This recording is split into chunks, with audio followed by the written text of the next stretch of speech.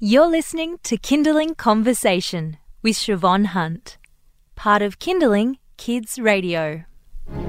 Okay, sing me something. Their mother sang a lullaby. You want me to sing? Yeah. Once in a lullaby. There's something intensely personal about singing lullabies to your child. For me, it's a moment frozen in time where it's just me and my daughter or me and my son alone in the night. And it feels like a very human experience. But I'm wondering how long we've been singing lullabies and what they might mean across the world. To help me answer some of these questions, I'm joined by Emily Egan. She's a teaching artist at Carnegie Hall in New York City, and she's been helping new mums make their own lullabies as part of the Lullaby Project. Hi, Emily. How are you? Hi, Siobhan. Thank you so much for having me. I'm good. How are you? Good, thank you. Do we know how old lullabies are? That's a good question. There is evidence of a lullaby it's from 2000 BC from ancient Babylonia. It's about if the baby wakes up, the house god will get it. So it's this kind of ominous lullaby. And there's other lullabies. Yeah, it's in that tradition of lullabies. But there's other lullabies that come from the medieval period. A lot of lullabies relate to the birth of Jesus, so a lot of carols that double as lullabies. Is that a thing? Carols that double as lullabies? I'm surprised with that and kind of delighted as well, because my daughter asked me to sing her Silent Night as a lullaby, and it's something that is now a year-long thing that we do. But of course, it's a Christmas carol. I can see that's a beautiful lullaby. That would be perfect. Yes, there's a lot of. It's interesting. There's a lot of lullabies that kind of treat the child the way that baby Jesus was treated. You know, as a beautiful, cherished child that they want to have a peaceful slumber. So it's a nice set of themes. In that there's lots of lullabies about angels watching over your head and things like that. So that's in that carol tradition. Now, I did mention in the introduction that you work with new mums making their own lullabies as part of the Lullaby Project. So there you're talking about really new lullabies, ones that have never been sung before. Can you? Right. And I'm finding it interesting that, as you say, way back when the world was very different, the lyrics of some lullabies were actually quite dark and frightening. You only have to think about Rockabye Baby to think, right, that's not very nice. And now today, what kind of things are we singing to our kids, and why do you think that's changed? Well, it's interesting because in the Lullaby Project at Carnegie Hall, we sit down with the mother and we often ask very specific questions about their hopes and dreams for their child, and that's usually the start of the lullaby. So the lullabies that we write tend to have a very positive spin, and they kind of double as go-to-sleep lullabies and lifelong wishes and dreams lullabies. So there'll be often a lot of lines that will talk about the beautiful sleep that you're going to have, and there you're going to dream about your future. So that's a theme that we have in a lot of Carnegie lullabies. I don't think I've come across yet a lullaby that has a theme like, you know, if you don't go to sleep, a dog will bite you or a crab will get you, which we see a lot in more folkloric lullabies. And actually I remember a mother, we were talking about Rockabye Baby in one lullaby writing session, and she said, my mother always used to sing, and down will come baby, peaceful and calm. Oh. So, yeah, a nice way to rewrite Rockabye Baby. But there's very rich content in the lullabies that the participants write, and that's what actually got me interested in the history of lullabies. I thought, where are these things coming from, and is there precedence for this, and how do these relate to other lullabies? What can we learn from lullabies around the world? As an artist, it's nice for me to have a little bit of inspiration from songs that you would hear from different places and different times.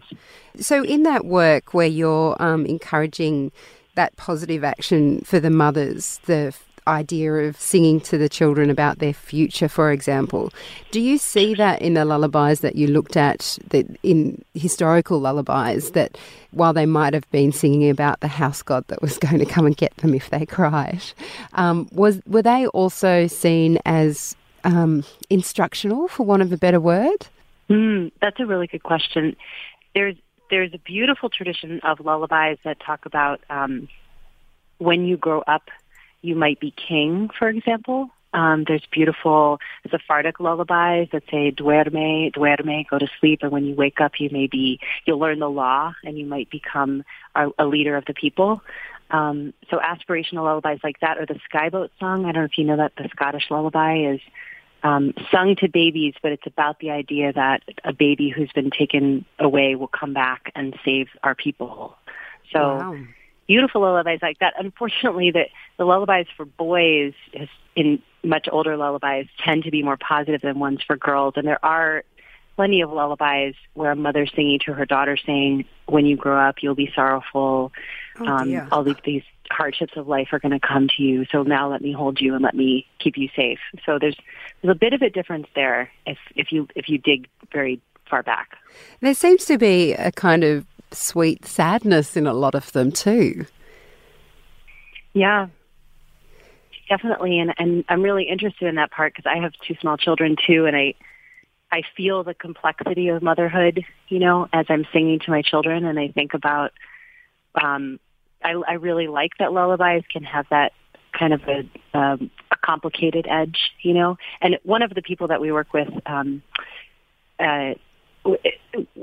talks about how lullabies really have an audience of 2, the child and the mother. So you're singing for yourself as well as singing for your baby, and that's where some of that richness can come in, especially before your child can talk or understand what you're saying. You're alone and you're processing these feelings, and so you can really speak your mind.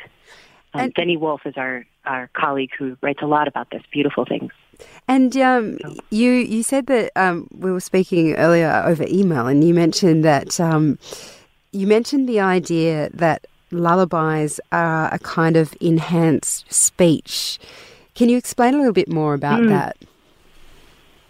Yeah, there's really interesting, more scientific studies that show that babies respond to what some people call motherese, or that kind of, talking like this and speaking to your child in a lighter tone that's more legato. We all kind of know that voice, and babies really do have a stronger response to that. Their cortisol levels go up, and they're visually more attentive to that kind of speech. They also know when it's their mother as opposed to someone else, and they also know when you're really singing to a baby, not just singing for a recording, so they can tell the difference. So all of that is kind of in a little package saying that there's something about the mothering voice or the parenting voice that really comes through and connects with the baby. So, and that's in lullabies too, so lullabies will have some of the same things that kind of speech has, like a lot of falling intervals. Da-da, da-da. That kind of shape is what when we speak as well, we tend to go down if we want to calm. So a lot of the melodic shapes will have that. And there's a lot of space in lullabies. There's a lot of rest. They're very respiratory. When you sing a lullaby, you can feel this kind of swaying back and forth shape. And that's attuning the baby to the mom. And then the other thing that I really like about it is this idea in anthropology that what humans want to do is make things more special. And especially with a lullaby, and we see this all the time in Carnegie Hall, that there's this wish to write a very, very special, unique song for just your baby. And so when people are singing lullabies and they decorate it a little bit, they'll put some extra oohs or ahs in it, or they'll change the name to be the name of their baby or a rhyme their child likes. Like, that level of creativity is really loving and really part of parenting, that you get to put yourself into the lullaby and make it so personal for your baby. You're listening to Kindling Conversation, and I'm speaking with Emily Egan, who's a teaching artist at Carnegie Hall in New York City. And we've been talking about the history of lullabies, which I think is intricately related to also the social history of lullabies and what it means for us as human beings that we sing them. I've often wondered if people use lullabies to connect with their history, whether that's cultural things like food and religion and that sort of stuff, or even if it's just simply that it's connecting with their own mother or their grandmother. I mean, what do you think about that idea?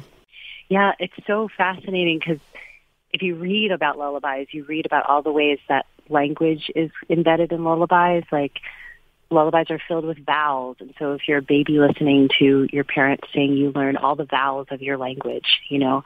They're like a little introduction to the language world that you're entering, and that you're eager to be a part of it. So it's this connective experience to start hearing your own language. But on a very personal level, I think it's so fascinating when we go around in the Lullaby Project and ask people songs that they remember from their childhood being sung to them. Some of them are lullabies, technically. You know, they'll say go to sleep on some level. And others are just family songs that meant a lot to someone in the family. They might be in a language that wasn't spoken so much, but the parent still remembers, say, one song in a foreign language, and they want to keep that alive. Or in two languages, and we end up writing a lot of languages, a lot of lullabies that are in, for example, Spanish and English. I think with that urge to keep all the different ways you can say the same thing going in a lullaby. But then, and it's just so interesting, the songs that people remember their parents singing, a lot of times they're silly, or they're funny, or there's something that reveals something about that parent. The parent may not sing during the day or be particularly funny or storytelling, but at night in the dark they can show that side of themselves. So there's a lot of family connection that happens in a lullaby, and some of it's history and some of it's the personality, the people. It's really rich. It's a very rich moment. And I think about part of my fascination with this is the fact that my mum used to sing a couple of lullabies that by the time I had kids, I'd forgotten them, but she started singing them to my kids, and I went and found the words and sang them to my kids as well. And that's so nice. Yeah, what were they? Definitely teared me up the first time I saw her singing to her. Morningtown Train was one, and Christopher Robin. I love that. And Christopher Robin seems to be one that people know. And Morningtown Train, I didn't realise these. I think these must have been even popular songs when my mum had me. So it almost would be like someone singing a soft Justin Timberlake song. I can't think of an artist, but you know, there might be a song that people listen to today, they sing to their kids that, I don't know. I mean, do you know much about Morningtown Train? Because I'm assuming that's rockin', rollin', riding out along the bay. It's such a beautiful song, and it's funny, I remember that from a Sesame Street album when I was a kid, and I think it was already popular here, and then Sesame Street made like a cover version of it. But that's such a beautiful lullaby, and that has all those rock and roll and riding is like, it's the perfect set of sounds to sing. I find that lullaby really soothing and beautiful, and you can put all the different children's names in it. I'm trying to remember some of the verses. You can put your children as the children ringing the bell or at the engine of this train that's going into the night. So that's really beautiful. Look, before I let you leave, I have to ask a personal question. I mean, do you have a song, you say you've got young kids as well and that you like singing to them. Do you have a favourite song that you sing when they go to sleep? That's a good question. You know, it's funny, from looking at lullaby history, I did get very interested in the idea of the lullabies where there's some kind of wild animal that's coming for you, you know, and because I just thought, what is that all about? Why are there lullabies like that? And I tried a little song on my children, and they loved it, and so it's the one that we sing every night. It goes like this. It goes, great big dog came down the meadow, wagged its tail and shook the meadow. Go away, dog, you can't have my baby. Oh, that's so beautiful. And it is beautiful. So the words aren't that nice. Serious quality. Yeah. But you know what's funny? This just shows how, like, you have to see things from a child perspective. I was hearing the song as scary, like, oh, there's a big dog coming. But I think what my children hear is, you can't have my baby. Like, it's a song that makes them feel really protected and safe in a weird way, because whatever animal we put in, you know, we sing great big chicken, great big cow, whatever, they feel safe. So, yeah, and we sing it together. The three of us sing it together now at night, and it's just become one of our lullabies. Oh, that is such a beautiful story. Emily, thank you so much for speaking with us today. Thank you. I'm so delighted that you're interested in lullabies, and I'm really looking forward to hearing all of your podcasts about parenting. I'm glad to have found you. That's Emily Egan. She's a teaching artist at Carnegie Hall in New York City. And we will next week have an interview with Thomas Cabanis, who works with Emily on the Lullaby Project, and you can hear more detail about that amazing program. You've been listening to a Kindling Conversation podcast. We'd like to reach as many parents as possible, and you can help us by giving us a review wherever you downloaded this episode. It means that more people can find us. I'm Siobhan Hunt. See you next time.